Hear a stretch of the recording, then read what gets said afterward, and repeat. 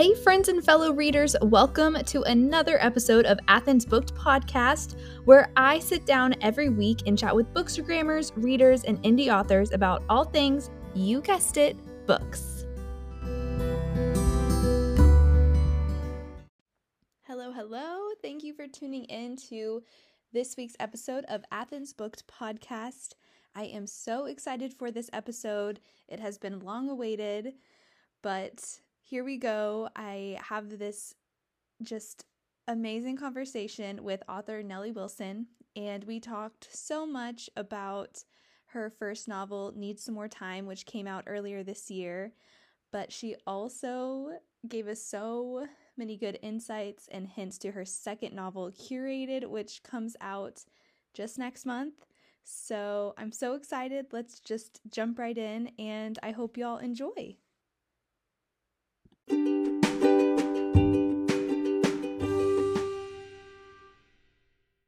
Hello and welcome. Thank you so much, Nellie, for coming on my podcast today. No problem. How's it going? It's going. So a lot of people know I do like 7,000 things. And my teaching team kicked me out of teaching today because I have a cold. And they're like, go home and sleep. So I got to sleep, and that was really delightful. So I'm like drunk on sleep right now. It's great. Yes, and for once, like I'm not drinking beer, I'm drinking tea.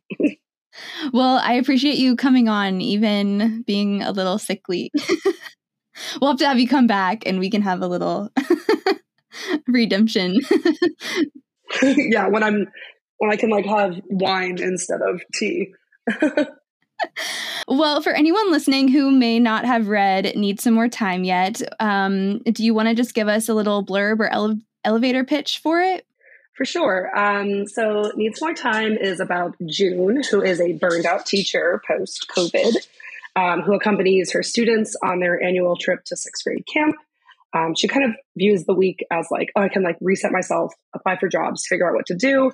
And then on day one, she ends up making out with the new camp director. And that kind of throws a wrench into her plans and a way of reconsidering her life and career paths.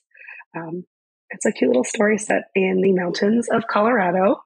And it's very near and dear to my heart. And I think it sheds a lot of light on kind of the not so fun and quirky parts of teaching. So that's been really fun to write. Yeah, absolutely.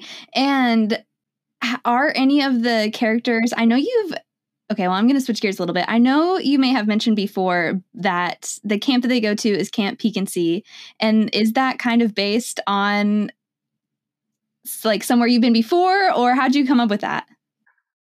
Yeah. So when I graduated undergrad, I ended up teaching outdoor education at two camps, one in Ohio and one here in California.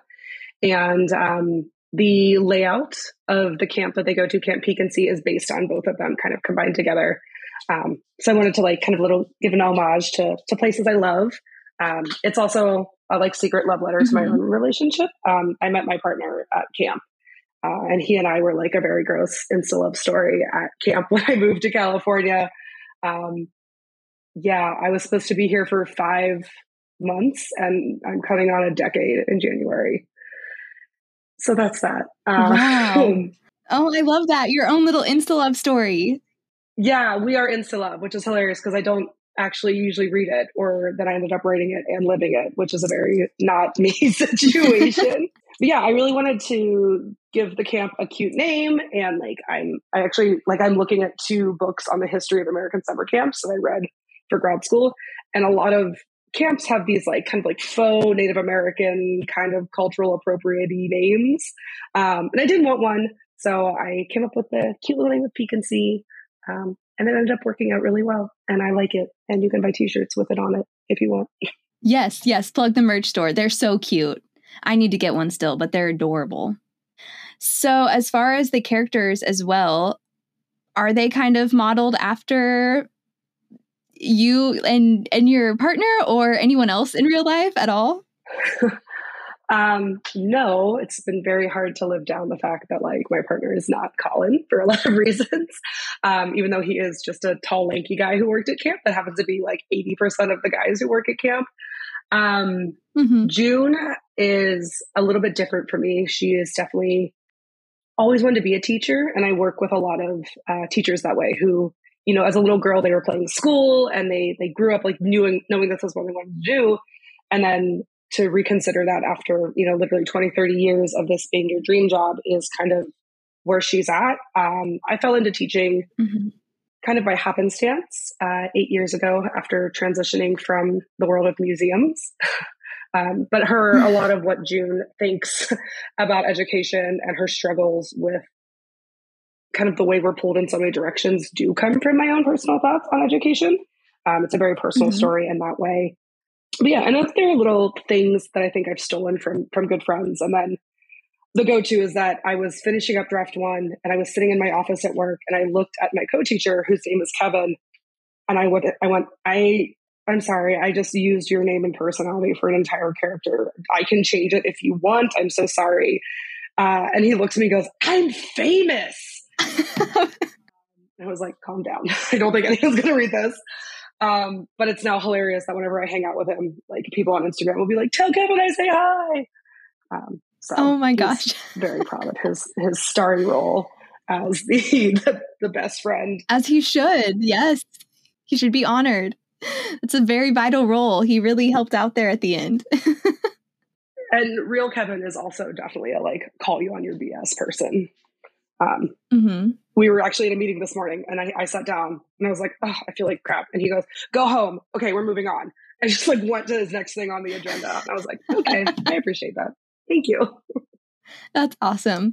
Well, going back just a little bit to, because this book does have such a big component of teacher burnout and COVID, as I was reading it, I just was wondering if that was hard for you or if it was more therapeutic and I don't know if healing is the right word, but how that felt like putting yourself in that headspace, to write a whole novel. A little bit of both, I think. And so I think we'll probably get to this later. June and Colin were supposed to only be about 20,000 words. The goal was to write a little novella and then move into a novel. And they insisted on getting a full book because they are stubborn in the best way. Yes, they are. So I think at first glimpse, it wasn't going to be that much about burnout. It was going to be in the background. And then when I started writing, I do think it became very therapeutic to get these thoughts down and to have a place to just process them, which is interesting because, I get reviews where people talk about how they feel seen by June and she's talking about things they feel like they're not allowed to publicly say, even if they're in other careers. And then I get reviews that are like, God, she's so whiny. And I'm like, well, that's fine. So I think it's an interesting interpretation. It's okay, well, they must be really happy in their life. I was like, congratulations, you still get to work remotely, which I want to do. Yeah. But I think it was really therapeutic in that way. And it's also one of the reasons that I'm so happy I indie published, because I could have control over her narrative. And I think I was very worried that if I went through the process of querying and everything, that people would have wanted her to stay a teacher, because I think that fits more of our common conceptions of teachers. And for me, it wasn't the story I was saying. I have dozens and dozens of friends who started in education and left during COVID. I'm in the process of transitioning both in and out of teaching and figuring out what the next steps are. And it's definitely something that is more common than we like to think. And I think giving it a human face to all these news stories. I think you see statistics and all the stats about teachers leaving and how we can't find any teachers, but to really understand that it's not an easy decision that anyone makes. No one wakes up one day and is like, I think I'm just going to quit teaching. It is something that becomes really it's a really life shattering decision in a lot of ways. So yeah, I think June for me also helped me get a lot of my thoughts straight about what I wanted to do with my life and what next steps were. I don't know, but it was helpful. I was going to say, are you wanting to do, I know you are in the process of writing more books, but would you want that to be primary, or are you happy with that being just kind of this passion project that you do? I like it on the side for right now. I mean, like, obviously everyone's dream is to like Mhm. go viral and pull a Spanish love deception, right? But I guess, or like a Funny Feelings, Love Life Farms or something like that, right? Oh my gosh, yeah. But I think for me, I I, I really love the work I do as a historian. I think that's where my next phase of life Mhm. will be. And also realistically, like I live in Southern Mhm. California, life is very expensive. Yeah. So I think I Yeah. like balancing a lot of things. I like writing as something I do on the side. It feels like a real, true creative outlet, but also something I take very Mhm. seriously. So I often, for a long time, I was saying like, oh, I have two jobs. Like I'm a teacher and I'm a bartender. But I've kind of shifted it to say like, well, no, I've got three jobs because like being an author has now become its own thing that I really care about and work on and practice and like dedicate significant time to.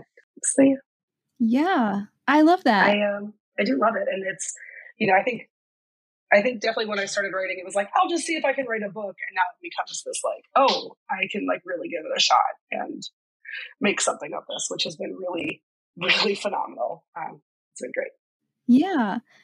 Well, yeah, and then you do the whole thing as well as self-publishing. So, can you walk us through that journey a little bit? What were the hardest parts or maybe something that surprised you the most with that process? Yeah. So I knew nothing about this world, like when shut down hit. I Mhm. started writing during COVID. I think, a lot of us ended up like going to romance novels as a comfort because we knew they were Yes. happy. We knew like things would work out well in Mhm. the end. Yeah, the ultimate escape. Yeah. Right. I've always been a secret romance reader, but I think then realizing the Oh, yeah. depth and breadth of the diversity and representation that was happening in romance um, was really Mhm. inspiring. I keep joking that like I was sick of reading books that made me feel bad, and also I felt like I didn't understand. Like I would read these like Man Booker Prize finalists, and I'd be like, I don't get it. Like I don't think I'm stupid, but I don't get it.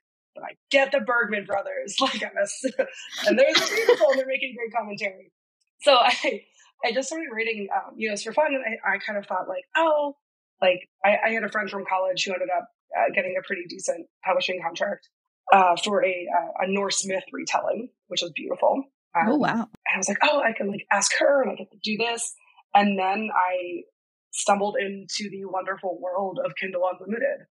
And that was the game changer, Yeah. realizing that there are all of these beautiful stories out there that can be done and I could do it. And if anyone who knows me in real life knows that I'm very impatient. And I think that was the other thing, that I could write a story and within a few months it could be in people's hands and I wouldn't have to have this Mhm. phenomenon of waiting and hearing. And I also could just kind of like, with the confidence of an 8 on the Enneagram, just be like, I don't have to wait for a rejection because I'm just doing it. So I think that kind of Yes. like just steamrolling myself into publishing Yeah. um, was really exciting, and that's kind of how I make big decisions. I quit my first major in college midterm and walked out and dropped the class from my computer, and then totally changed my life path, and then Wow. ended up moving to California on a whim, and then went to my first master's on a whim, and I just kind of like, if something feels right, I chase it. And that way, Colin's philosophy of doing what feels good for you right now Mhm. and not worrying about long-term payoffs is very much me, which is hilarious because I definitely live with Mhm. my partner being like a planner and like a more cautious person. So I think I'm a little bit more spontaneous in that way. So yeah, I think that's why I went to self-publishing. I was like, where did we go from this? Mhm. So I was self-publishing. I started like, sorry, this is how I talk and write, and this is why I go through edits. I had, No, it's perfect. I was about to go off with you. I was like, yeah, Colin's mindset. we'll talk about Colin's mindset. I love it. It was actually very fun to write. Um, I was telling a few very close friends, like, hey, I've like started writing a book, and like kind of dirty, but like really good, I think. And one of my best friends was like, hey, my sister-in-law edited romance novels for 4 years as her first job out of college. And I was like, sweet, I've gotten drunk with her. I'm going to call her up right now, which is how I found my editor. Yeah.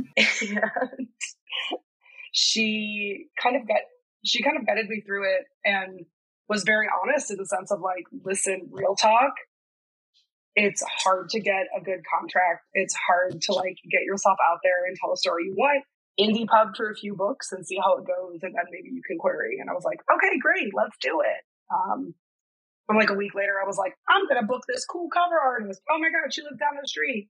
Oh, I have announced a pub date. Oh my God, I'm publishing a book. Like it just kind of like happened within a span of 2 weeks. And here we are. Oh my gosh, wow. It's a little chaotic. It's just... Okay, but wait, you like live down the street from Sam? Sam and I live in the same town. Sam and I have lovingly bullied her into being my real life friend. Oh my gosh, that's so cool. Sam is Ink and Laurel, if you don't know, who does like every beautiful cover in the entire world right now. It's bonkers how much work she's done. Yes. Yeah, so we agreed to meet up actually at the bar that my partner bartends at, because he's a teacher who bartends on the side too. And she walked in, she goes, oh, he's been my bartender before. And I was like, great, this is somehow a very small world. Oh my gosh. So yeah. What a small world. That is so cool. She's delightful in person. Yeah, that's awesome. I've heard nothing but good things of everyone who's worked with her. Yeah, and I had like assumed I was going to like meet her, you know, online. It's insane. Yeah. How wonderful she is and how talented and how she can take a page of me rambling and a very terrible sketch in my notebook and turn it into this absolutely beautiful cover. So I'm very happy to work with her. It is gorgeous. I love it so much. I wish June's fleece was real. Yes, we do need to go on a hunt to find that. Yeah, someone was like, can we like call Patagonia and get them to make this one specific fleece? I really need it. And I was like, I agree. Oh my gosh, yes. Oh my gosh. Okay, yeah, how do we make that happen though? Yeah, does anyone know anyone in Patagonia? They're donating everything to Mother Earth, so it's good. We should support them. Shout out. But okay, so you found Sam, you found an editor through a friend and someone else that you'd known, you know, in real life. And then you just what was the next step? Just put it out there. Did you have a Bookstagram before your like author account? No. Wow. If you scroll far enough back on my account, which I have not like parsed or anything, this account started as a place that I was teaching yoga online during the pandemic. Oh, wow. And I was teaching like yoga with a history spin. And then I was like, oh, I actually just doing history. So I was doing once a month, like drunk history lectures on Zoom. Oh my gosh, that's amazing. That fell by the wayside, and it became just a like general figuring myself out account. Mm-hmm.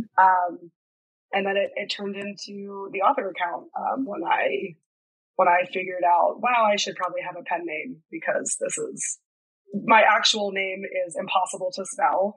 And also I like have this, I live in fear of students or like angry family members finding my book and being like, she's corrupting youth, even though like they have no idea.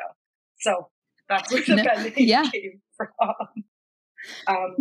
Good call. You can never be too careful with the crazy parents. Sorry if anyone is a crazy parent listening. No, it's one of the reasons I'm not on TikTok, because for a while I was making like history TikToks, mm-hmm. and then kids would come up to me at lunch and be like, look, you showed up on my FYP. And I was like, wow.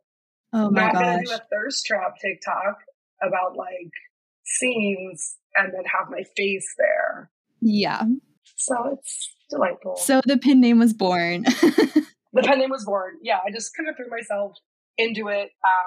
But I did promise myself, like, okay, 3 years of doing this. You can't like flit out of this little side hustle. Like, you need to give yourself 3 years of like giving it a real shot, and then you can decide if it's for you or not. So November will kind of be a year since I started writing seriously. Oh. So we've got time. That's exciting. Well, and now you've got this book out into the world and working on book 2, which I'm so excited for. All your snippets so far. Yes.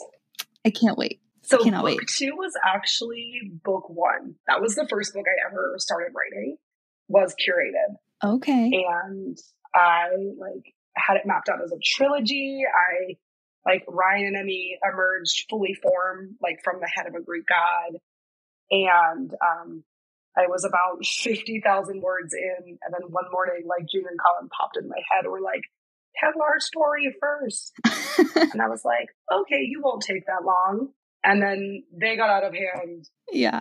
And then at the end, I was like writing it and they were like, make his sister Phoebe. And I was like, that makes perfect sense. You're right. Oh no. Okay, now I have to rewrite this one to put it into the same world, which I actually really love. And it's been really fun to see like characters pop back up as I work through book 2.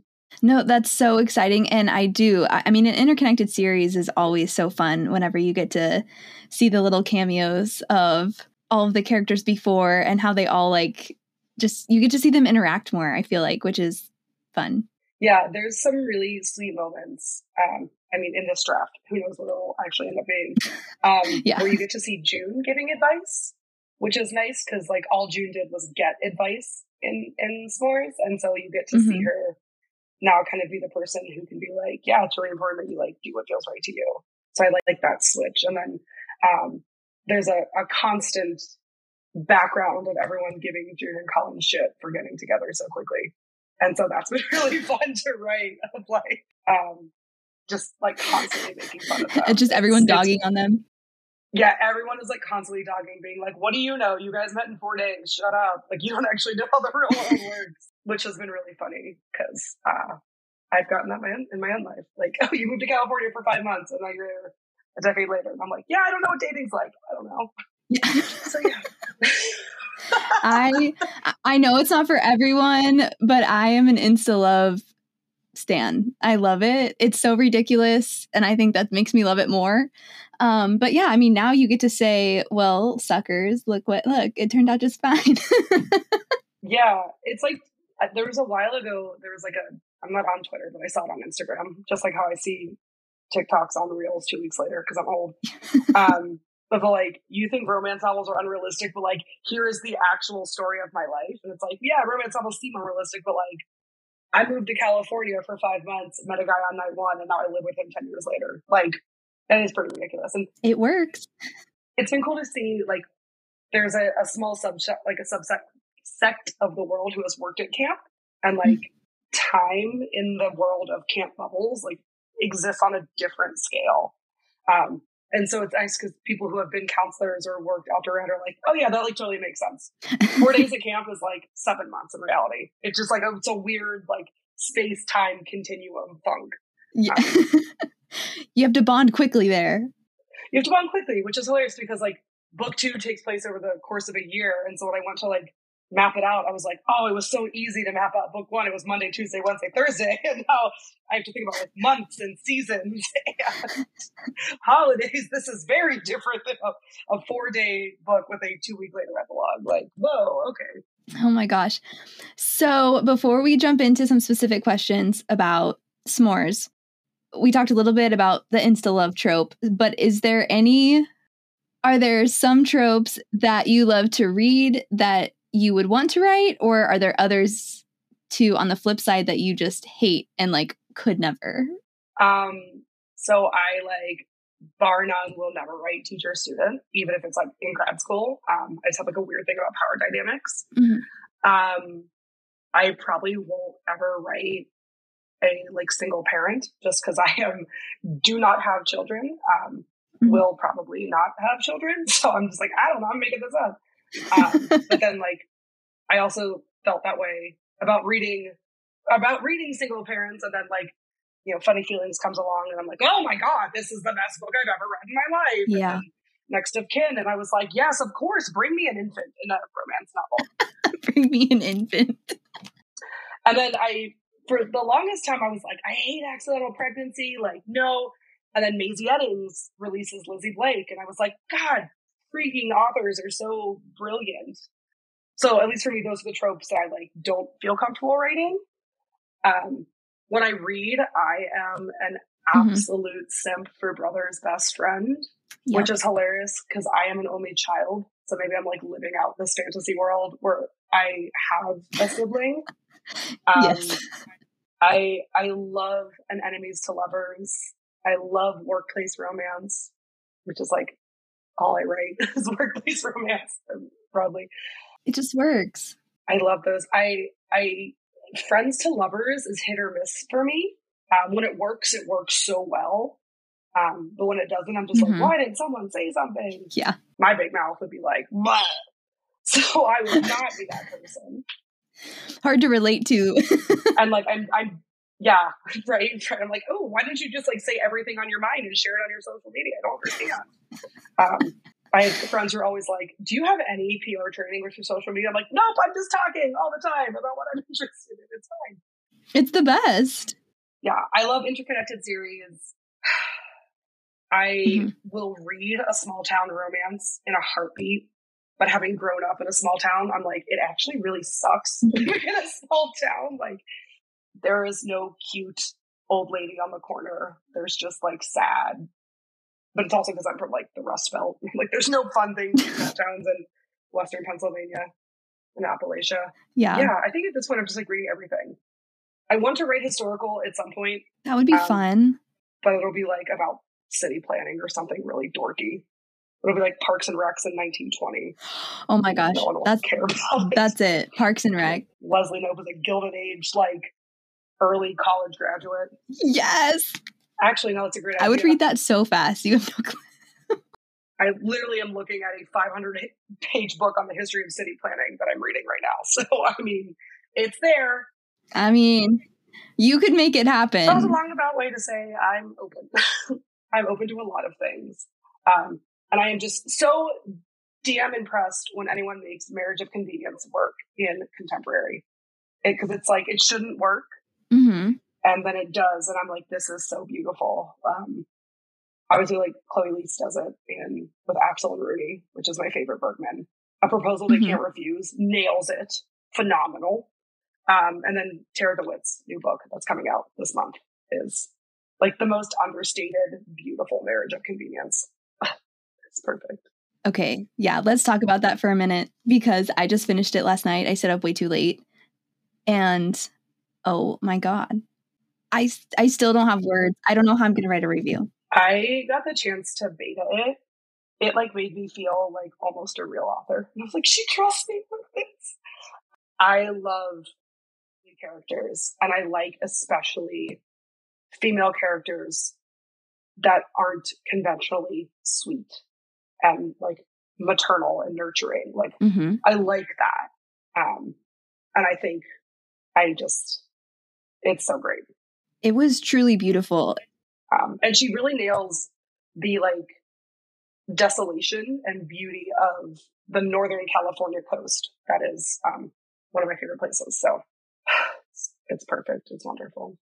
It's perfect. We don't have to go more into it and get off track, but I haven't really talked to anybody about it yet. And I was thinking about a review today and I was like, I don't know. Just read it. Just read it. Yeah. Yeah. I mean, everything she touches she's like Midas. It's gold. I just got my copies of Rootbound and Funny Feelings in the mail because I had to have a physical copy of both. Meyer is phenomenal, but I would fight someone for Henry. I'm obsessed with him. The scene, or I think it's the line that lives rent free in my head it's something like, I watch him blow a bubble with my gum. And like, that's the line that made my head just explode with love. Perfect. Oh, yeah. Amazing. Okay. Well, getting back to your amazing book and Colin and June, which I love them both as well.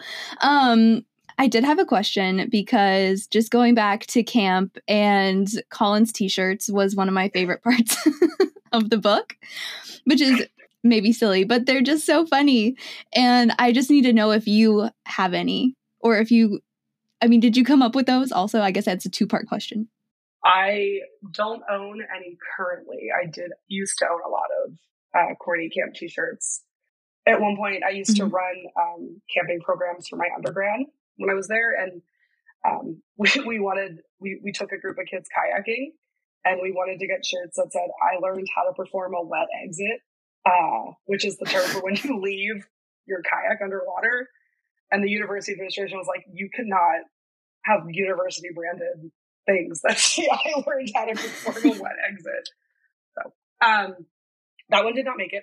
I actually put a call out on my Facebook to all of my old camp friends, like, what are your corniest camp t-shirts? And so most of them come from people who worked at camp. I love that. The one he wears that Seize the Day at Camp Del Mar is my little homage to the surf camp here in San Diego. That is actually a shirt that they make at the Y here. But that's where I actually took my 8th graders to camp for the longest time, is the camp on the beach. Live, Laugh, Lake. I don't know where that came from. I just really loved it. And I was just obsessed with it. I really love puns as by the title, by the shirts. And so I think it was just a chance to have a lot of fun and add some levity into a book that at times I think can be really serious. And so like having, camp directors do it in the woods or friends and marshmallows get toasted together. I don't know. I love those little things. Eventually I want to like make stickers with all of them on it, but I just have to get my life together. Yes. Okay. Well, that would be amazing. And I would buy all of them because I did love, you also need a condiments one. Yeah, that is the scene that I think I get the most messages about is when people encounter the condiment scene. Really? Yeah, which again was like an aside. I was like, I don't think anyone will think this is funny, but it makes me laugh. Ha ha ha ha. And I always knew that when I was writing romance, I wanted consent and like safe sex to be a really important part of it. Mm-hmm. I am like I taught sex ed every year. It's actually my favorite thing to teach in school is sex ed. And so finding ways that I could like bring that up, I think in really fun ways was a nice part of writing this book. Also, I am Team Colin. I think mustard is bullshit and I hate it so much. And I hate mustard. Also, my other secret is that I actually hate marshmallows and like do not enjoy them. Really? No, I own all these like beautiful like s'mores gifts that people have bought me, and I'm like, these are adorable. But like, given the chance, I'm just gonna eat the graham crackers and chocolate and not actually eat the marshmallow. Well, it's funny because before this, I was going over my like highlights just to refresh everything. And one of them that I highlighted was Colin, I think, saying that, you should always remember the last time you ate a marshmallow. And I was like, that's true. It's so sweet. I did really love his perspective on things. He's a big old cinnamon roll. I like writing soft men because they exist, and I happen to have many lovely, like I partnered with one. I have many friends who are like that. And like, don't get me wrong, like I'll read an alpha, no problem in my books, but yeah, like, yes, sign me up for like the Miles High Club. Yes. But I don't know. I just think there's something very sweet about men being vulnerable in books. And I think we can like secretly get men to read them. And then it's like the Bromance Book Club, right? I'm just going to name drop all my favorite books in a sentence. Yes. But I think that there's a lot for people to learn. And also, I've been talking about this. I think that there's a lot of younger readers of romance now, especially with like the rise of Bookstagram and Book Talk. Mm-hmm. And I think we have, as authors, have this like really cool ability to show what healthy relationships look like and how they can look a variety of different ways. Yeah. And like, I think if I would have read, books that emphasized like more female pleasure and talking and communication as like a 15 or a 16-year-old, as we're like all sneaking those books, right? And like now it's so easy because you can like read on your phone. I think that's beautiful. Last year I saw an 8th grader pick up the first ACOTAR, and I was like, well, at least she learns about consent. Like maybe she's being a little like young, but like there's like consent and pleasure, and like that's cool. Yeah. And she was like, my mom bought this for me, and I was like, I don't. She knows what's in it. That's great. She saw it in the YA fantasy section. Yeah. And I was like, I'm always like, I don't know why this book is shelved as YA, but like props. Congrats. No, but you're right. We really do have kind of a unique opportunity right now of kind of sharing those. And that is important for those things to be shouted, really. I mean, that for so long have been like stigmatized or something like that. Yeah, there's and I know like we have questions and stuff, but in Curated, Emmy is on some pretty severe SSRIs, and anyone who is on the brand of brain meds knows that they are life-saving and amazing, but they definitely impede like sex drive and like ability to finish. And like I wanted to bring that into the book and have that be part of the conversation in a really natural way, so people don't feel like, guilty or crappy, because like these are really important medications. Like they literally save lives if they work for you. Yeah. And like all of these things help you be like a holistic, fulfilled person. And so like that communication is really important. Yeah. It ended up being a lot more spicy than s'mores. So that'll be fun too. Really? Oh my gosh. I love all the little tidbits about Curated. They're like in my brain right now. So yeah. Well, I'm all ears. But going back to s'mores just really quick, because this was my other burning question, was about Murder Couch. I want to know everything and anything about where you came up with Murder Couch and what was it, typhoid blanket? I can't remember what the blanket was, but cholera blanket. Yeah. Oh my gosh. So the truth is that when you do work full time on camp, your housing is paid for. It's awesome. And like Colin's line about like it's like living in a freshman year dorm with all of your friends is true. I mean, most people who work full time at camp are 22 to probably like 28 broadly, and then you like move up into directors and get older.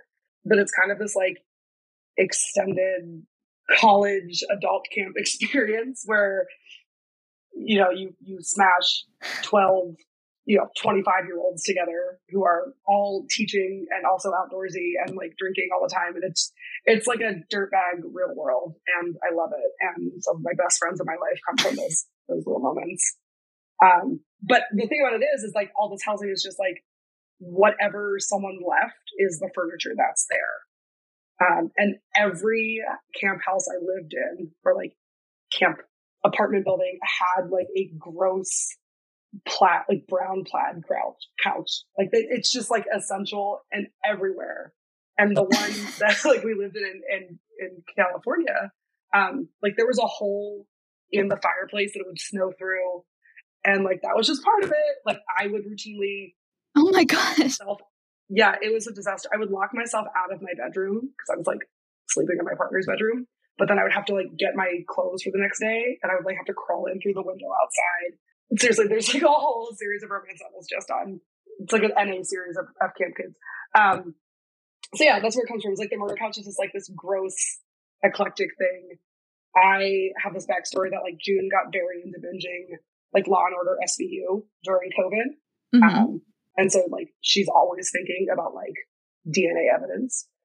And so that's where the Murder Couch came from. And then I also knew that when she was going to make the joke again about the cholera blanket, I was like, June is definitely an Oregon Trail girl. Like she's one of our right. Like she is an elder millennial. Like she was raised dying of cholera, hunting for like bison. Like that was, and so that's where the cholera blanket came from. Yeah. June knows what's up. June is a mess, and I love her dearly with all of my heart. She's so fun. But yes, the Murder Couch came from that. I love that so much. I love that it's pretty much real in like multiple places. Yeah, there are like Colin's house is just like a room from different places I've lived on camp. Like I have it seen in my head, and I know like exactly where it would be on camp. I know whose kitchen it is. I know whose living room it is. Like I just, it's like kind of just piecemeal from around my brain. I love that. That's so fun. I tell everyone now, I'm like, I'm sorry, I'm not original. I'm just stealing everything from all of you. I love that it's just like pieces of every camp experience just like merged together. Yeah. My, the horrible like off color joke that you can cut if it doesn't fit the not explicit is that one of our best friends we're good. got the book. He got the book, and he lives up in Seattle, and he called me and he was like, so like, I could read this, but I'm pretty sure I got the audiobook version of this when you guys first started dating. And I was like, shut up. So yeah. He's like, yeah, been there, heard that. He met his wife at camp too, so he can't talk. Okay, what else you got? I'm happy to talk about everything. Okay, well, Kristen made me swear. Well, she said to tell you hello. I texted her before this. And then she made me swear to ask you about the love hypothesis sex scenes. All I'm going to say is I pictured like a snake unhinging its jaw and like eating an egg. That's all I think every time. Yeah, that's like all I think. I'm sorry. I'm trying to keep it together.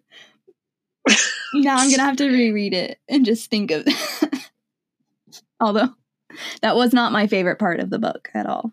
I don't like to poop on a lot of books because anyone who writes a book deserves credit. But I have a lot of personal issues with the way Adam's character just like is like, I'm a jerk and that's science. And I'm like, that's the reason like women don't go into science. And then no, you don't have to be this way. You don't have to be mean to your grad students. and then his jaw unhinges.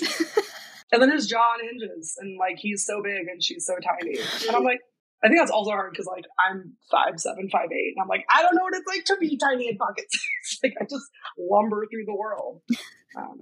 That book. Oh my gosh. Okay, else. I'm sorry. That's fine. Oh my gosh. Okay, well, I may end up cutting some of this out of what I'm about to say because I don't want to offend any Allie Hazelwood fans. And I really do actually I enjoyed her second book. I have not read it. And I read one of her novellas. Yes. I think I liked book 2 better than book 1. I don't know. It was one where it really caught my attention and I like read it really quickly. But I also read one of her novellas, and there is not one spicy scene in like any of the books that I like at all, but I like everything else like fine. But I'm like, what are you doing? I don't know. They're all horrible. I love a nerdy rep. Like, yes, I love it. And like, yeah, Ryan and Colin are nerdy boys, but like, I draw the line at like comparing your body to like craters on Mars. That's like what I was like. I was just about to say that. Someone sent me those screenshots, and I was like, nope, can't do it. Like, what's the point? I'm like, I get it. Like, I love nerdy shit. I'm all about it. And like, Ryan is forever bringing up like nerdy dinosaur facts in bed, and like, that's cool. I don't know. Everyone's got their own thing. That's cool. Like, go do it in an exhibit. But anyways. Yeah, I messaged someone today and I was like flipping through my printed draft to edit and I was like, damn it, I forgot to write the dry humping scene in the collection. I was like, okay, edits from the draft too. Must insert here. Yeah. It's a great book. Okay, well, sorry for my tangent there. No, please. We're gonna be good at that. Okay, but going back to Bookstagram a little bit, with you kind of just entering into it from more of an author's perspective, what has brought you the most joy with that? And what's the best way that we can support you as readers, like through that online space? I love talking to people. I generally I know that there's a lot of, discourse about how terrible social media is. I think if you curate your feed, it's actually really wonderful and can be supportive. Mm-hmm. I love talking to people. I love the connections I've met with people. I feel like I have some really amazing, genuine friendships. Like, it's great to wake up with voicemails from literally across the world because, I've got friends in India and Scotland and all over the place. So I think that's been really fun. It's just the genuine connection. When people are reading s'mores and they like it, I love when they tell me what they like or ask questions about it. I could talk about Jude and Colin forever and their backstories and futures that I've made up. And I've been working through doing the annotations of the book when I did that giveaway after my Instagram almost exploded. Mm-hmm. And it's just been really fun to be like, oh yeah. And I totally know they did this here and this is a little addition and just knowing how it fits in. I think is really fun. And I've also loved connecting. I weirdly have a lot of Canadian readers who like my book. And my friend Hannah says it's because Canadians like a cozy romance. Uh-huh. And I swear to God, somehow every bookstagrammer who lives in Ohio has found me and been like, "You went to Ohio State? Yeah!" And I'm like, "Yep." And they're like, I did. They're tiny little like blink and you miss it reference to Ohio State. And I swear to God, anyone who reads it who went to Ohio State is like, boom, I got it. And I love that. That makes me really happy. That's amazing. Yeah. It's kind of hinted at that that's where Phoebe went to undergrad, is at Ohio State. And then my next Emmy is from Ohio as well. I'm not even from Ohio. I just spent a lot of my life there. Well, hey, that's huge. No, but I think you do a great job of continuing like sharing about June and Colin. You do such a good job of like when you talked about their Halloween costumes and their Instagram pages and stuff. That's almost more fun for me as a reader to see how they live on like in your head. I guess that's weird, but it's true. No, it's been really fun to think about that and like to also think about how they show up in the next few books. Like they don't go away. And I think that's great. I think the two authors that do that best are like Lovelight shows up really well. And Bergman's, like just how characters pop up and back and forth, I think is really wonderful. And I really admire that for those interconnected in that way. Yep. Yeah. I have got to finish the Bergman series. I finished book 1, but I want to get to Axel because that's all that I ever see shared. God, my love for Axel Bergman knows no bounds. And not just because he's a tall, lanky man who wears flannel, which like is my wheelhouse. I like that book. I lived abroad in Sweden for a little bit during college. Oh my gosh, that's so cool. Like the Swedish culture that comes through in the Bergman series. Mm-hmm. And then the Vanberg and the town where Camp Peekensee is both have Scandinavian derived names. Vanberg actually means friend mountain in Swedish without like a little umlaut over the A, which is why the brewery in town is called Mountain Friend. Okay, that's cool. And every beer that's mentioned from that brewery is a little like pun in Swedish. So June drinks a red called fishing rod, and our O with an umlaut D is red in Swedish, and it's a red IPA. So. Oh my gosh. Well, okay. If we didn't already know you were a genius from working on like your second master's program, that just sealed the deal. Yeah, that's so cool. How I can actually use my Swedish language skills. And yeah, hopefully if I can keep doing this, there will be a connected duology in the brewery in Bamberg. That's the plan after the museums. Oh my gosh. Okay. So switching over a little bit to Curated, which is book 2, hopefully coming out in February-ish. February is the hope. I know I don't want to compete with holiday stuff. That scares me. That's fair. Yeah. And to give me some time. So late January, early February, we'll see what scheduling works out. Yeah, it's going to need a lot more revisions than S'mores did, which was like it felt like a very straightforward story to tell. But I think that this one needs just a little bit more crafting. But I'm really happy with it, and it's setting up for still interconnected, but like a trilogy of 3 close friends who all work at the same museum. Oh my gosh, I love it so much. So, do you want to give just a quick little blurb for Curated? Yeah. So Curated is about a prickly, grumpy historian who is the history curator for a historic house on a university campus. And their history center is forced to combine with the science center on campus because of budget cuts. And she finds herself sharing an office and being forced to plan an exhibit with the paleontology curator, who is a golden retriever Minnesota sunshine boy named Ryan. And sparks begrudgingly fly for Emmy. And it's a lot about being a nerd, working in museums, conversations about like, what does history mean? What's the relevance of museums in the modern day?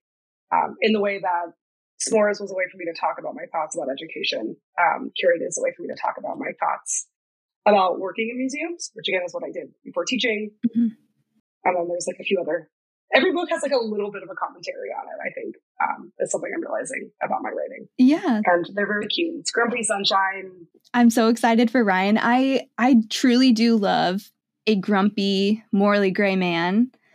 But lately, there has been something about the sunshiny guy that is, I don't know, it is getting me lately where I'm like, yes, like obsessed. Yeah, he's just like a nice Minnesota boy. And his growth, and like he definitely, I'm excited because he's a little bit, he's got more of a growth arc than Colin. This is also dual POV, so you get to hear or read his perspective, which is nice. Love that. He is the type of guy, the type of like attractive white man who like things work out for, and doesn't necessarily understand that not everyone has things kind of just come easy to them. Mm-hmm. And so his growth, I think, comes with realizing that the way things have worked for him doesn't work for Emmy. And the way that he perceives things is not necessarily the way that all other parties perceive things, which I like. I think it's a good growth for him, I think. Yeah, that's, I can't even put into words. Yeah. I'm excited for him, but I'm also waiting on pins and needles for Declan.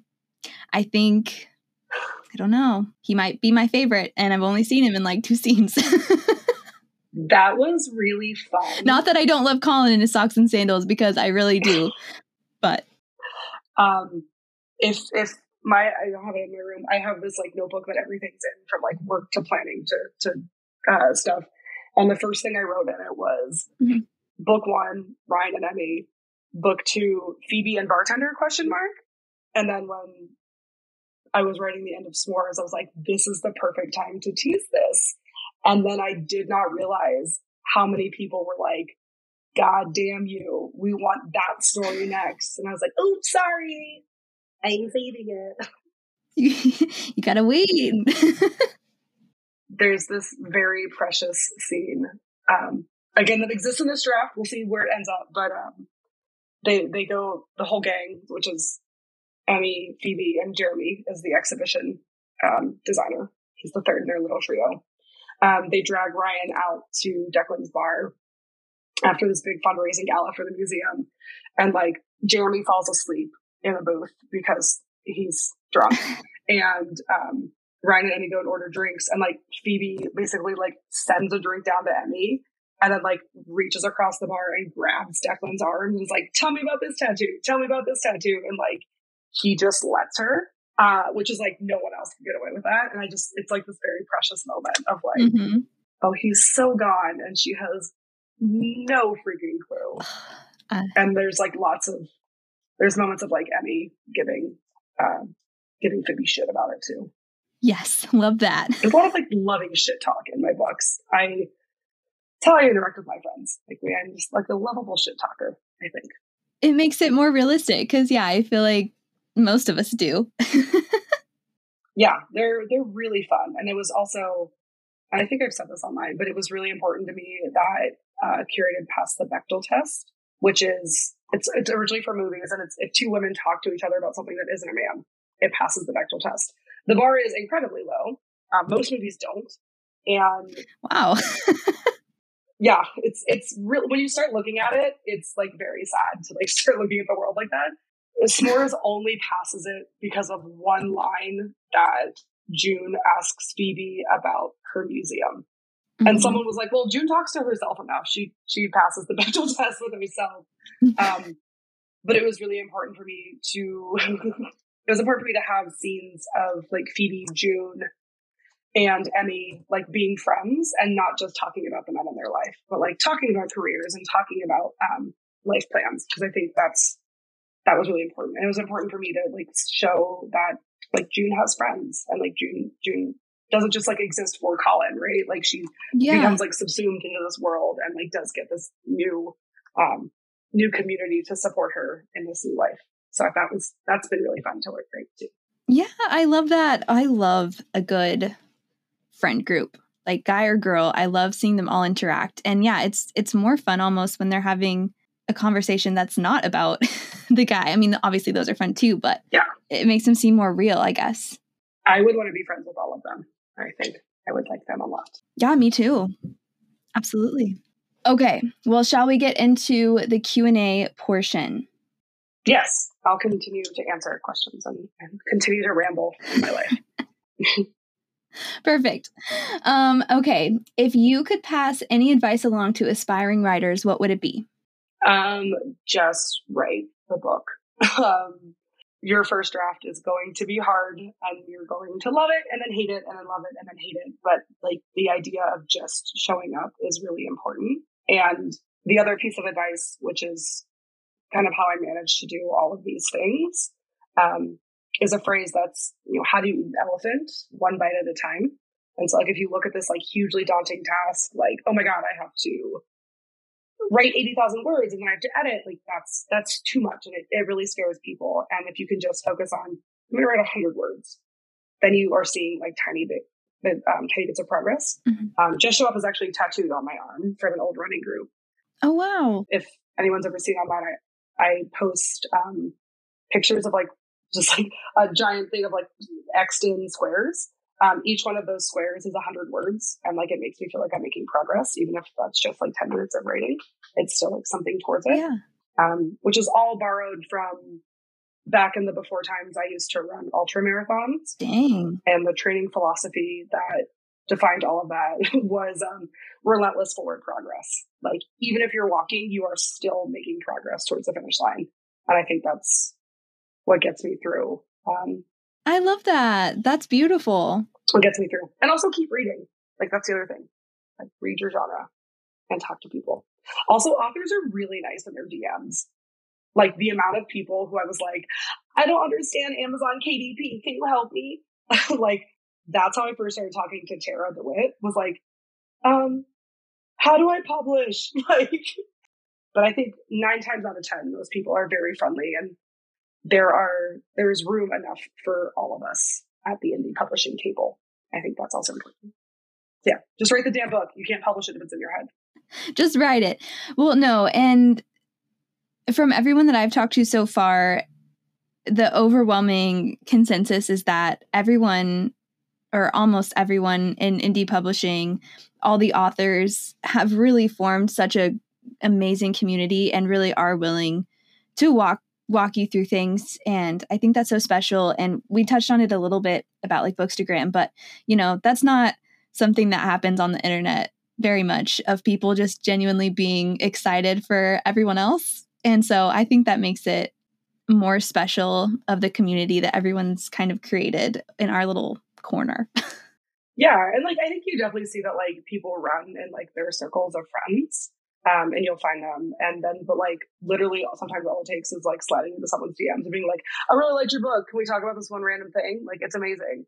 And then all of a sudden you're beta reading their book, or they're like giving you advice on character development. And I think that's really cool. It's way more supportive than I would have thought. The first book felt very, I'm doing this like in the dark of the morning, hiding it. And now I'm just like, who wants a snippet? Like, I'm like that. It just feels like there's a lot more people on my side with book 2, which is really exciting. Yeah, it's so cool. Well, that really leads us well into question 2, which is, who was your biggest cheerleader while writing? So I love my partner with all of my heart. He will not read my writing. Like, he's like, nope, that's your thing. That's like, Kristen's constantly asking if he's read any of the spicy scenes. I'm like, no, he doesn't. My best friend. You just reenact them. My best friend is a woman named Angela, who is dating actually Brady's best friend, and they met because they sat next to each other during a live podcast recording, and he drunkenly talked through the whole thing and then forgot to get her number. And then someone ended up getting her number, and they've been dating for like 4 years. So she was like my biggest cheerleader. She was reading it. She's not even a romance reader, but she is a reader, and she gave amazing feedback on it. So Amanda was great. Or that's another friend of mine. Awesome. Angela was phenomenal. I've got a friend who I randomly met So I was on Jeopardy, and there's a very intense Facebook group for women who have been on Jeopardy. And then there's a subgroup of women who have been on Jeopardy who read romance. And I found a friend who lived in my city, who we ended up becoming like actual real life best friends. And so she read a lot of it too and like understood the genre. So I think they were my biggest cheerleaders. And then just now I've got so many people on my side on it. I like for book 2. But I'm in an insta-love author relationship with Hannah Bonham Young, who wrote Next of Kin. Yes. And I swear I talk to her like 4,000 times a day. I love that. Just about everything. And so she's been very helpful for like getting me through like the panic moments of like, I should delete this, right? I should delete everything I've ever written. She's been really, really phenomenally helpful over the last couple of months. That's so cool. I loved your guys' live on Instagram, and I'm very excited to read her book, her first one, Next of Kin. So I'm going to be reading that one soon. It's so good. And the second one comes out in November, and Matt is about to jump to everyone's top of the list for both boyfriends. Like he's wonderful. I can't wait. I'm crossing my fingers. She'll come on the podcast and we can chit chat. She's delightful. But yeah, I think now it just feels like, a lot of people are on my side, and it feels good and exciting. Yeah. Well, question number 3 was, what was the hardest part of the writing process? We may have touched on this a little bit already, but I think the hardest part is like the 3 days after publication, when it's just out and you can't change it anymore. Mm-hmm. And then you realize that you've let a typo slip through, which for me was pubic bone became public bone. And I will never live that down on my first printing. And now I just like lean into it. I think it's hilarious. And like, I've read this thing 4,000 times. Like, you know what, for a typo, that's a pretty good one. It's fine. But I think that moment where like, you put it out there and you realize like, I have no more control over people's interpretation or like, on thoughts on this. And like, I think you hear a lot of indie authors say like, oh yeah, I don't check Goodreads. That's a lie. I check Goodreads all the time. I am like a sucker for self-punishment. And like, sometimes it's like, yeah, someone liked it. Other times it's like, oh, okay. And like, I know I shouldn't, but like, I also have obsessive compulsive disorder. So like, sorry, working on it. Maybe some people are better than me who don't check it, but I definitely do. So I think that's the hard part, especially when you write a story that feels personal and someone's like, they don't maybe get it in the way you intended it, but like that's the beauty of writing. Is like not all books are for everyone, and I think that's a constant mantra you tell yourself. Yeah, and then it's also been hard when I've been working on book 2. Like, I think the phrasings for things in book 1 just felt like, oh, this is the way June talked, and then I had to be like, did June and Emmy sound different enough? Like, are there distinct character voices? And like, you know, is Ryan also having enough of a different voice and making sure that like their personas are different? Like, even little small things of like, do they kiss differently? Like, I don't want them like following the same kissing pattern as June and Colin. Like, what do they do differently? How are they different in bed? How are they different in conversation? And like making sure that they feel like two like distinct characters. So I never thought I'd be analyzing spicy scenes for that, but you know, here we are, and that's just a fun new application. I was going to say, I would have honestly never thought about that, especially with like the more intimate scenes, I guess, like with the kissing and stuff. But you're right, that is important to make that differentiation. And has it been different too? I kind of forgot to ask this earlier with writing book 2. Has it been hard writing from Ryan's point of view at all? Yes and no. Emmy is an own voices anxiety rep, and so that feels very easy to write. Like I a lot of her spirals are just like point taken from me. Like, she's got this whole, her pre-flying ritual is my anxiety pre-flying ritual. And I just checked it with Chelsea to make sure it was accurate. And but Ryan, I think the sense of like learning to fall for and understand someone with anxiety has been a lot of like talking with my partner and my friends of like, what was it like when you first figured out like this is my brain work? So that's been really fun. And this is hilarious, and Oh my God, I'm sharing so much. Like inadvertently, I was reading it and I was like, I think he has a foot thing. Like I read a bunch of things and I was like, I think, yeah, no, I'm just going to make it like explicit. Okay. And that's just like when characters talk to yourself. Yeah.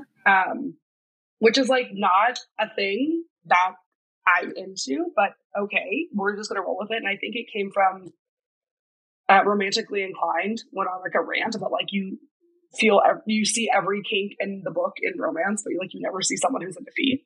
And I was like, that's a great point. So it's a minor thing, but that's been interesting to write. But still, he spoke to you in that moment.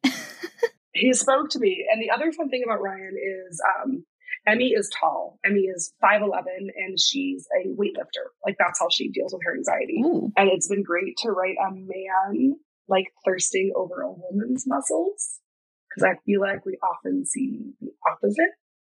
Like obviously I'm gonna write a scene in every book, but like I guess like I've never read a book where like he notices her triceps, and I think like that's been really cool to write.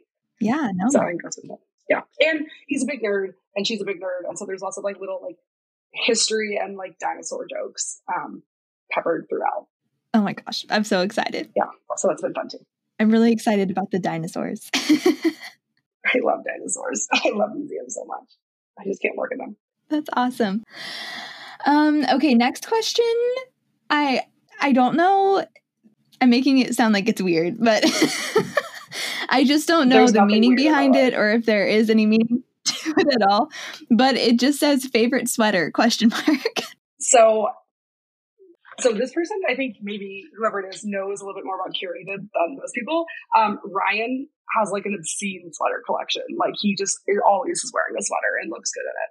So that's, I think, where like references to. Like, whereas Colin is like a man in corny t-shirts. Ryan is a man in a sweater. I love a good like Fair Isle sweater, like the intricate snowflake patterns, like think like coast of Ireland vibes. I love a good sweater. I love a good sweatshirt. I like to be cozy. And then I moved to a freaking desert where it never gets cold, but that's fine. Yeah, that sucks. Yeah. Ryan's a sweater boy. Emmy is like dark academia. Oh my gosh. Okay. Just made a really weird noise, but it's because I'm so excited for Ryan and his sweaters now. I love him. He's great. Okay, next question was, are the camp poop stories based on real life camp experiences? Yes. So if you haven't read the book, I begin the morning after they first have sex with our female character having a horrible poop, because that is really what happens with camp food. It, as Colin said, will wreck your system. Every single one of those stories happened to me or someone I know. They are SVU style, ripped from the headlines. Yeah, I was the camp director or the assistant director who had to go around camp and flush all the toilets after the generator was used for the fridge. Yeah, it's a very memorable moment in my life. Yeah, it's helpful that I tend to, have a lot of friends who worked at camp, because I was writing that book and I was like, give me a weird story that happened to you. And everyone has one. And that's another fun thing. Yes, I get a lot of messages from like burned out teachers, but who are like, so I've got this weird poop story. And I'm like, I love the internet. It's so weird. It's wonderful. I don't know. I'm about like normalizing like weird parts of life. I just think it's like it's a very weird gesture that like the first time June thinks about like falling in love with Colin is when he's like comforting her through a door as she's shitting. But like that's real, and that also comes from the fact that when the dude and I met, our entire staff house got norovirus one week, and we all got quarantined. Oh my gosh! And like we sent like 40 kids home from camp that week, and like those of us who were in the house got very close. And I was like, well, there's like nothing to hide anymore. So I think that's kind of where that one came from too. That is awesome. So if anyone listening, I guess, hasn't read, needs more time, you do have some really hysterical and gross poop stories to look forward to that are based on real life. So there you go. Come for the poop stories, stay for millennial burnout. That's my book. No, they really are. They really are so funny. And like you said, they are real life. So, okay, next question is what is your writing process like? Which I went to add on because you do have two other, jobs, plus you're going to grad school.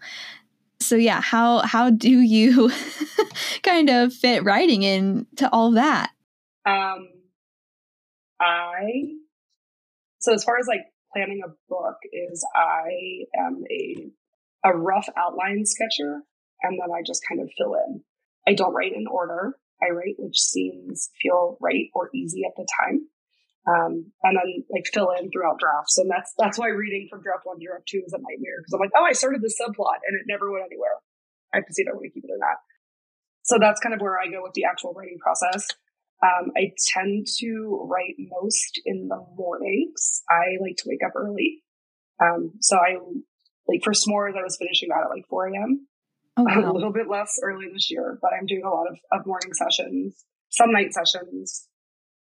And then as far as managing everything, again, that like philosophy of having an elephant one bite at a time is huge. I love to-do lists, and I will never stop singing the praises of an app called Forest, which might be paid, but it's worth it. And like basically you plant a tiny tree for a set amount of time, and if you touch your phone during that time, the tiny fake tree dies. Oh, okay. And if you plant the tree, you get fake gold, and you can buy different types of trees.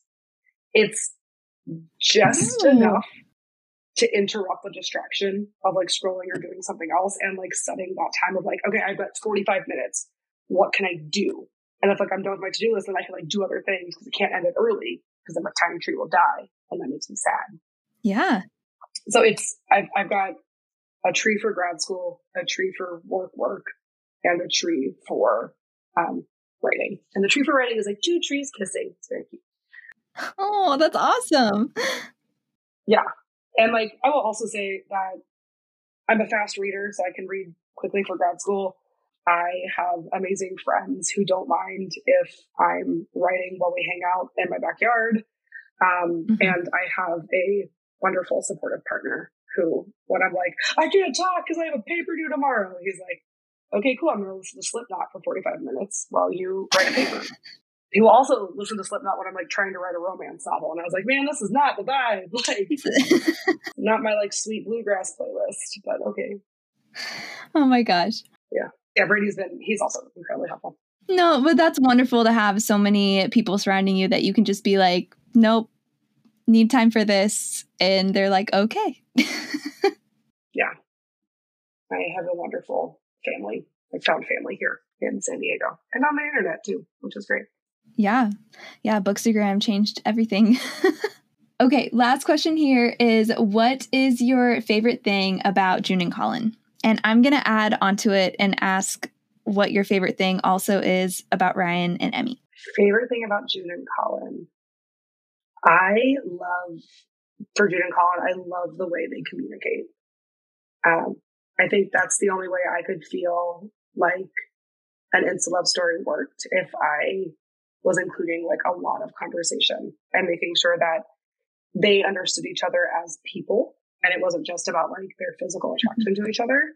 Mm-hmm. So I think that I really like the way that Colin is constantly asking for consent and checking in. I like that a lot about him. Mm-hmm. And I really enjoy the way June just like really learned to listen to what felt right for her. And I think that those are what I love about them, like collectively and individually. Oh, I just feel like very verklempt thinking about them. It's so cute.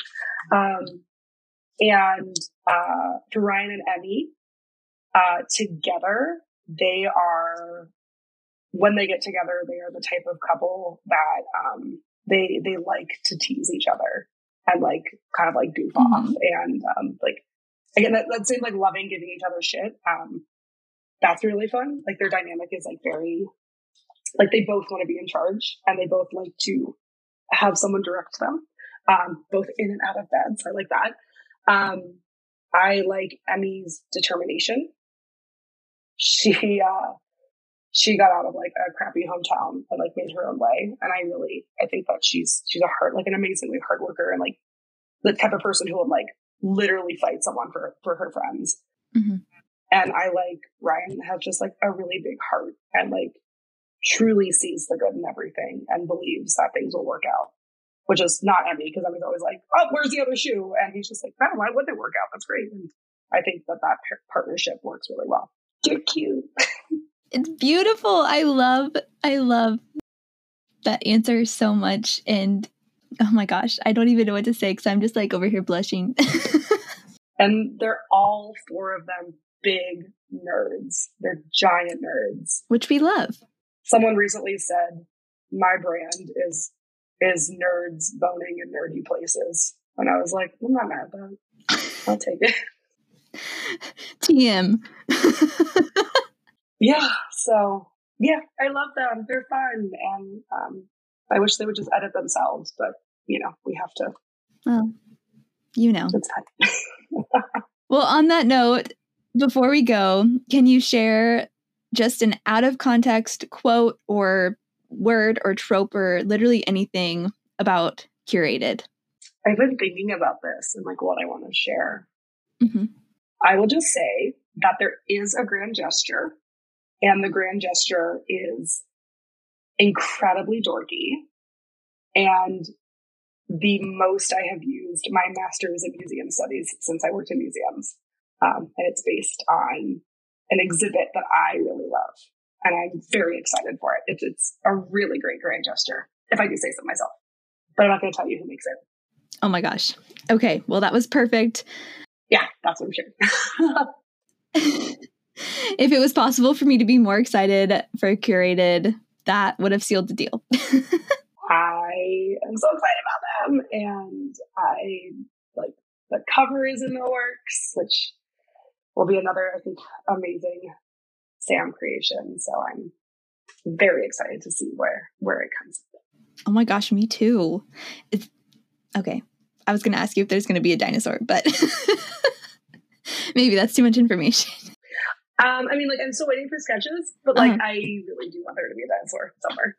Just like even if there are like little s'mores at the beginning of like all the chapters for, oh my gosh, yeah, for Jane Collin, like, maybe a little dinosaur for Ryan's perspectives and like a little, I don't know, something nerdy in history, like a photograph for Emmy. I don't know. I love it. I love it. I can't wait to meet them.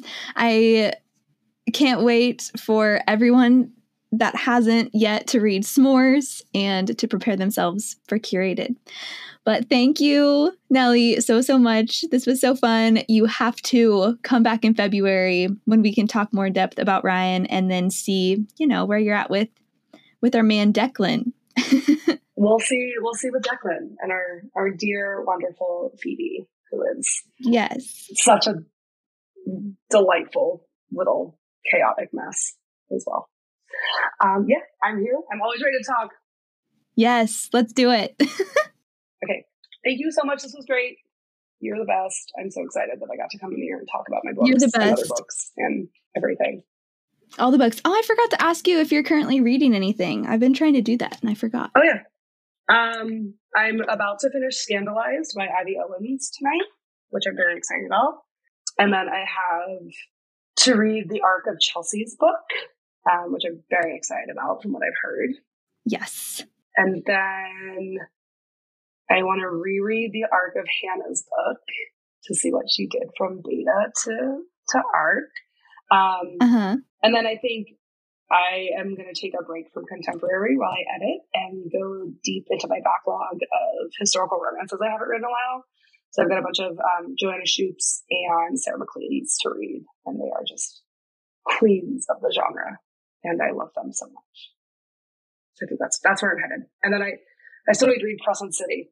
Me too. Yeah, I got too overwhelmed when I tried to read Crescent City the first time, and I need the Spark Notes so then I could go back in. Like, if someone out there has Spark Notes for Crescent City, can you DM them to me? And all I know is that everyone's like, no, you have to read it. And I'm like, it's so much. I don't understand it. No, I still have to read that one too, but I'm making myself finish. Well, not making myself. I have to finish ACOTAR first, and I still have to read Silver Flames. So I've been putting that one off, but oh my God, Silver Flames is the best. Silver Flames is the best. Nesta is, yeah. I was like rereading Silver Flames to kind of get a little bit of inspiration for Ryan and Emmy. Like just like their banter is next level in that book. Oh, well, I can't wait. I've just been nervous. I've been putting it off for months, but I'm going to do it. I'm ready to get back into a fantasy read, and I'm excited about them. But Crescent City is also on my list. But I'm excited for you to read the companion project. I would like for you to tell me what you think once you get into it, because I'm like 40-something% in, and I'm obsessed. Yeah, my Kindle is charging right now because I need to, but I also need to edit my midterm on World War I, which is much less fun and like has way less spice. But that's how I'm going to reward myself, is when I edit that tonight. I'm going to start the companion project. So that's where we're going. That's perfect. That's what I did last night. I said I did all this editing, and I'm rewarding myself with Henry and Emma. I know, and it's funny, I keep talking to Chelsea. I'm like, can we just like plan better? Because we both wrote a redheaded female character for our first book, and then she has Emma, I have Emmy, and I'm like, I love you, but we got plan. And I will also say a little plug for her. The OCD rep in An Unexpected Paradise is one of the best representations of what it's actually like to live with that mental state. It's just done really well, and I want to applaud her for putting that in a very natural way. So, yay! Yeah, she's the best. Yay! Okay, well, I'll stop rambling your ear off, but I was like, I'm going to stop rambling your ear off, but okay. We'll both let each other get on with our evenings. But thank you again so much for being here. All right, thank you so much. You're the best. I'm so excited. Bye.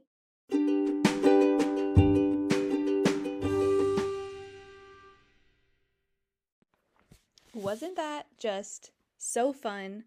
I love Nellie. She is truly a superwoman. She does it all. I mean, she wrote Need Some More Time while working 2 jobs and going to school to get her master's.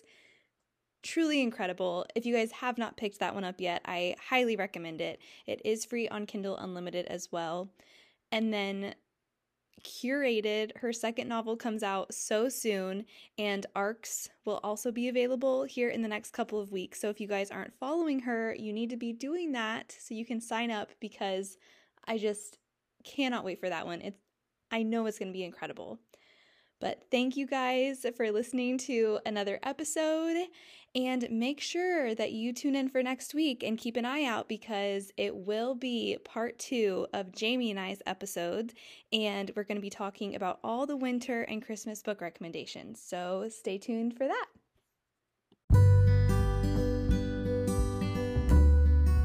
Thanks so much for listening to another episode of Athens Booked Podcast. Make sure you hit subscribe or follow so you don't miss any of the amazing upcoming episodes we're going to have. We will have exclusive interviews with indie authors, as well as chat with bookstagrammers to bring you the very best book recommendations. You can also find me on Instagram or TikTok at Athens Booked. And you can sign up for my newsletter at www.athensbook.com so you get all the notifications for everything that we've got coming up.